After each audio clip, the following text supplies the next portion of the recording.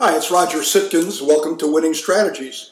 Today we're going to talk about the 5 profit zones. Profit is not a 4-letter word, and while I don't agree with Gordon Gekko, the character from the movie Wall Street, who said greed is good, I do believe that profit is good. Money in and of itself is rarely the true motivation for entrepreneurs, for agency owners. I believe that it's what you do with money that truly motivates people. For some, money equals financial freedom, which I've always defined as the ability to do what you want to do, when you want to do it. Now, whether it's supporting your family, your community, your church, or whatever, money enables you to do so. To others, increased money equals time and the resultant freedom to indulge in the things you really love doing while paying others to do the things you don't love doing. Now, what you do with your money is your choice. However, you must first earn the money, which means that you've got to create profits. What a surprise. So I believe that there are at least 5 profit zones that agency owners and managers should very actively manage. Now, all too often, I see people only looking at their bottom line, and very few break it down to see what's actually generating the profits within their agency. So let's take a look at the 5 profit zones, and I'll tell you some of the core Sitkins strategies that go along with them. Well, the first one is your actual accounts, your clients, and our strategy here is very simple. Never allow profitable customers, profitable clients, to subsidize unprofitable clients. So the goal is that every account must create a profit. And I believe we can do that. In fact, we prove it all the time. You're not a grocery store that can afford to lose a little bit of money on every gallon of milk in order to get customers to come in the door. As a consulting firm, we started looking at account profitability decades ago, and we created a tool called the Account Profitability Analysis, the APA. Essentially, it's a cost accounting method we used to evaluate the profit centers of around 1,500 agencies through the years. Now, using the APA, we can determine how profitable each account segment is. Now, what we're doing is we're looking at their income, their allocatable expenses, and then, of course, the amount of profit or loss in each particular segment. As an example, if we were a manufacturing firm and we were manufacturing 2 different types of widgets, we'd want to know whether or not we were making a profit on each type of them individually as well as an overall profit. Well, I think it's the same thing for your insurance agency. Now, as you've probably heard me or you've read before, that we always look at agencies as A, B, and C accounts.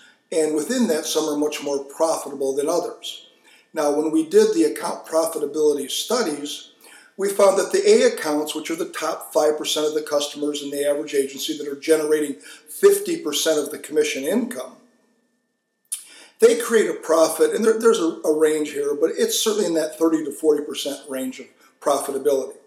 The B accounts, the middle 15% that are generating 30% of the commission income, created a loss of 54%. In other words, for every dollar that we took in income, it took $1.54 to sell it, place it, and service it. And then the C accounts, the bottom 80% that generate 20% of the commission income, boy, there was really a crazy range on that of how agencies handled the bottom customers. Overall, we could easily say that most of them will create a loss for the agency, but we did see some agencies that were handling them properly, and certainly like within our Better Way agency model where you can create a lot of profitability there, but there was quite a range. But because there are all of these factors, let's take a look at the things that negatively are affecting account profitability within an agency. And you can certainly think about your agency as we go through this. Well, number one, and it's something I talk about all the time, it's one of my pet peeves, part-time clients. In other words, you're not writing the total account. Thus, even though you have the service expenses, you're having a relatively low revenue per relationship. The average agencies, you've heard me say, in personal lines, 66% of the customers are single policy, and in small to average commercial, 49%. Producer compensation is the second thing. Well, paying too high of a rate on both new and renewal business will create losses for you. You just don't have enough money left to properly service it and then also create a profit. We still see some agencies paying 40 and 50% new and renewal. Tied to this, the third factor is paying a commission on all accounts. Some agencies are still paying new and renewal commission on every single account without even looking at a minimum account size before they'd start paying a commission. Well, the fourth one, retention. Coming back to it, if we don't have full-time clients, if we're not selling them everything, we're going to have lower retention because it's easier for them to leave. Now, conversely, once we write the full-time client, the total account, that's really our number one exit barrier. You've heard it before. What are you doing with it? The fifth thing that will negatively impact profitability on your accounts is over-servicing the accounts. Now, if all accounts get the same treatment and same attention, we're over-servicing some. See, we believe very clearly that every account deserves the level of service they pay for, but we better have service standards by the size of account. And then our sixth reason is the automation itself, underutilizing automation. Well, again, something that I talk about on a regular basis, okay? But let's face it, the agency can have the latest and greatest automation that's ever been out there, but if it's not being used effectively and we're not generating the productivity we need of the internal staff, we're going to lose money on accounts. So that's the first one. Let's take a look at the second one. Well, we've talked about accounts. Let's look at producers. Well, Sitkin's strategy here is pretty simple.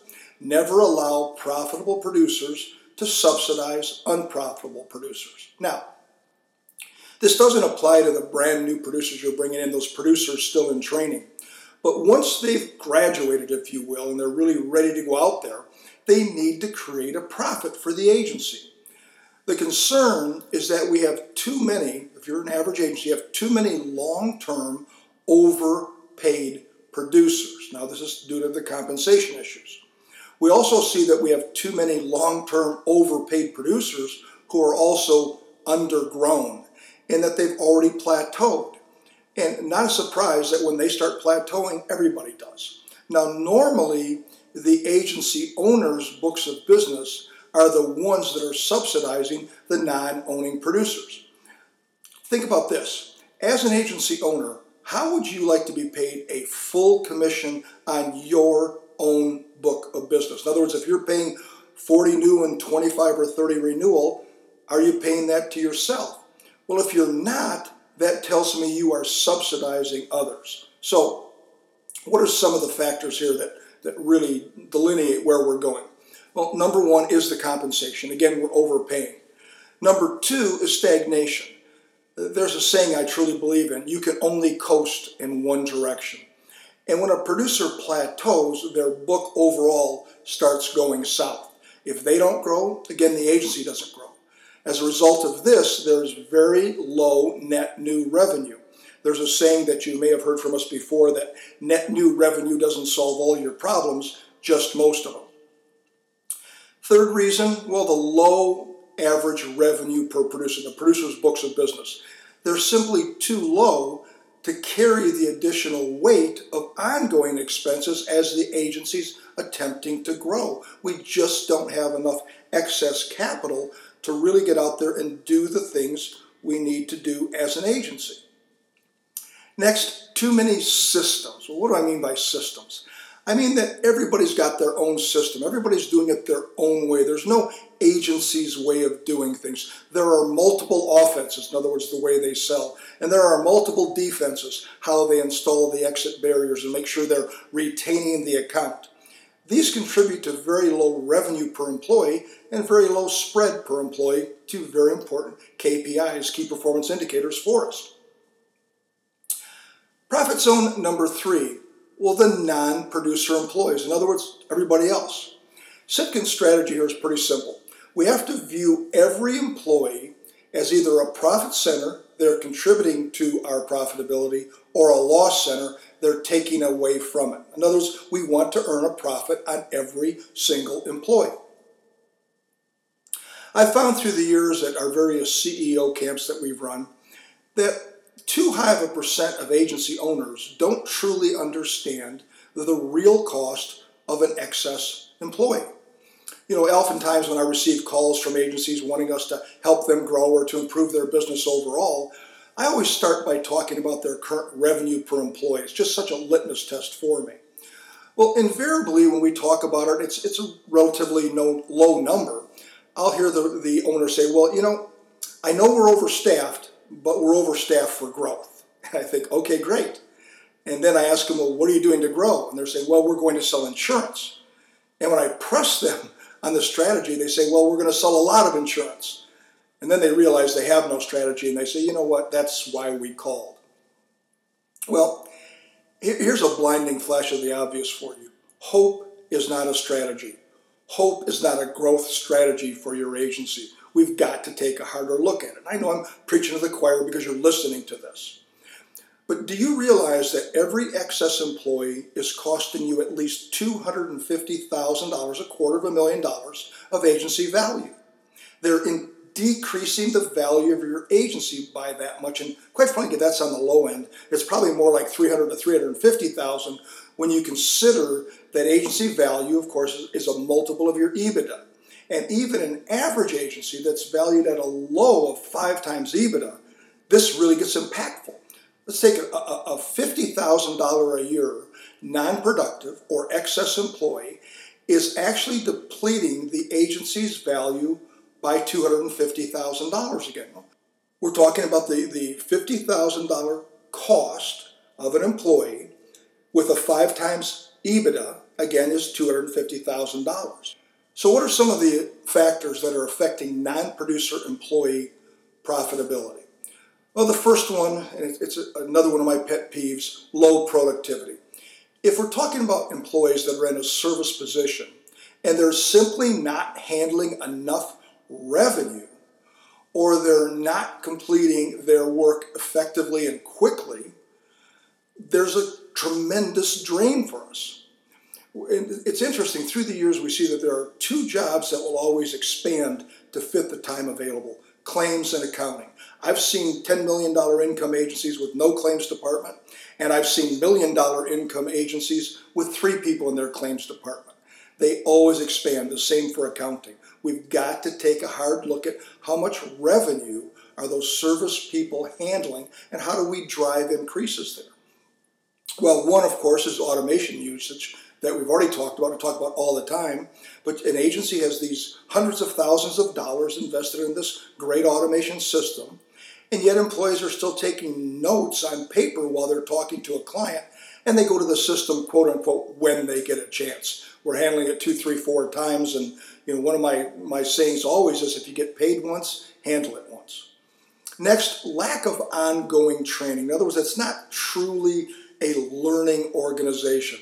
If you're not training your employees on a regular basis, how do you expect them to do what you want them to do? They really can't, because maybe they don't have the skills. Let's face it, if you were a professional athletic team of some sort, in which you should consider yourself a professional firm, a team, you'd be holding practice and training all the time. So we've got to train them, and then of course we have to have that culture of accountability to make sure they're doing what the training says we should be doing. Next one, lack of a system. There's no uniform approach to completing the various agency tasks. And again, we've talked about it already, but everybody's doing things their own way. There's no agency's way. At your next team meeting, just start talking about what is the agency's way that we do business. Final one here, mismatched employees and jobs. Well, the overall goal of any team, of any agency, is to have the right people in the right job. But a huge problem at many agencies involves having the right people in the wrong job or the wrong person in the right job, okay? It may be because the agency doesn't have explicit job descriptions, or it's not profiling prospective employees or current employees if they've never done it, in conjunction with the type of job we want them to do. See, we believe that we've got to make sure that every employee is doing the job that they are uniquely qualified to do. In other words, they have what we kiddingly call the factory installed equipment to do the job really, really well. Again, all of those are negatively impacting profitability. More importantly, what are you going to do about them? Profit zone 4, well, your overall operations. Our strategy, or the Sitkin strategy, is that we have to make an acceptable profit on our core business operations. The concept of operating profit versus profit shouldn't be new news to you if you've ever heard me talk or you've ever read any of my articles. We're basically asking ourselves as agency owners, if we earned 0 contingency or profit sharing income this year, what would our financial results be? Well, for most agencies, the answer would not be very acceptable. So what are some of the things that affect our lack of, or hopefully positively impact, operating profits? Well, the first one is a financial model. All too often we see that agencies simply don't have a financial model that says, here's how we're going to spend our money. Ours is always the 25-50-25. We make the bottom line the top line in our planning. So our goal would be a 25% operating profit. We spend 50% on service and service-related expenses and 25% on sales and sales-related expenses, 25-50-25. Next one, well, once again, producer compensation. I think you're noticing a trend here. Next, low revenue per client. Well, I think another trend. How about an abundance of part-time clients? I think we have a trend trifecta here, okay? Another one, retention issues. Well, we all know that every 1% increase of retention will improve profitability by 2, 3, or 4%. So we've got to do everything we can there. And finally, I think at times it's, quite frankly, just too easy. Now, this is a good news, bad news scenario. See, this is really a great business because it's really pretty easy to make a really good, healthy income. In fact, maybe it's too easy. And what happens is we get lulled into this, making more money than we thought we'd make, really having a cool place to go and everything. But we're not really realizing what we're leaving on the table because we're not analyzing some of these profit zones. I think we've got to take a harder look at it. The saying, no pain equals no change, jumps to my mind. Profit zone 5 within this, owner profitability. Well, our strategy here is that all owners must contribute to the overall agency profitability. Now, unfortunately, way too many agencies have one or more of the following categories of owners. Number 1, deadbeat shareholders. Number 2, retired in place shareholders. And number 3, overpaid owners. See, if we're thinking of owners as operating profit centers also, then they have to carry their own weight. Now, what are some of the factors that affect owner profitability? Well, the first one is compensation itself. I'm often amazed at the number of times I see that all of the agency owners get paid the same exact amount, no matter what they do. So if everybody owns 25% of an agency, we have 4 people owning 25%, then every one of them will get paid the same salary, and they'll get 25% of the profits. And the agency itself more or less breaks even. Now, that's assuming, of course, that everybody's contributing equal to agency revenue and agency growth, which often isn't the case. Now, I believe that agency owners should be compensated for one or more of the 3 following categories. Number 1, their book of business. As I mentioned earlier, how cool would it be if every agency owner would be paid as a producer? So if you're willing to pay that producer 40% new and 25% on renewal, then that's what you should be paid. You should be paid as a producer. Being that chief revenue officer is one of the key roles of every owner. Okay. Next, their management responsibilities. Well, we think of this as what we like to refer to as the full-time equivalent salary, full-time equivalent management responsibilities. So as an example, let's say a sales manager in your marketplace that runs a company similar to your size would make $200,000 a year if they were doing it full-time. And yet one of the owners spends just 50% of their time being the sales manager. Well, that owner would then get the full-time equivalent of the $200,000 at 50%, or in other words, $100,000 for being the sales manager. Conversely, if the CEO of a similar sized firm in your town gets $200,000 a year for being the CEO, and one of the agency owners spends 75% of their time as CEO, they would get $150,000 for being the CEO. Different responsibilities, different pay grades. It's pretty simple. So we have the first two. They get paid on their book of business. They get paid for their management responsibilities. Third area, ownership. This is the percent of distributions. Now, of course, it depends on whether you're a C Corp, an S Corp, an LLC, whatever it may be. But it just comes down to what share of the profits am I getting? So as an example, if I owned 42% of an agency, and as owners, we agreed to distribute $200,000 this year, I would get $84,000.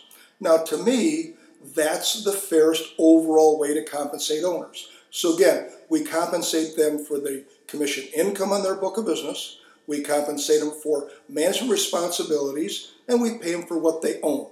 If we're not doing that, we're just hurting the agency overall.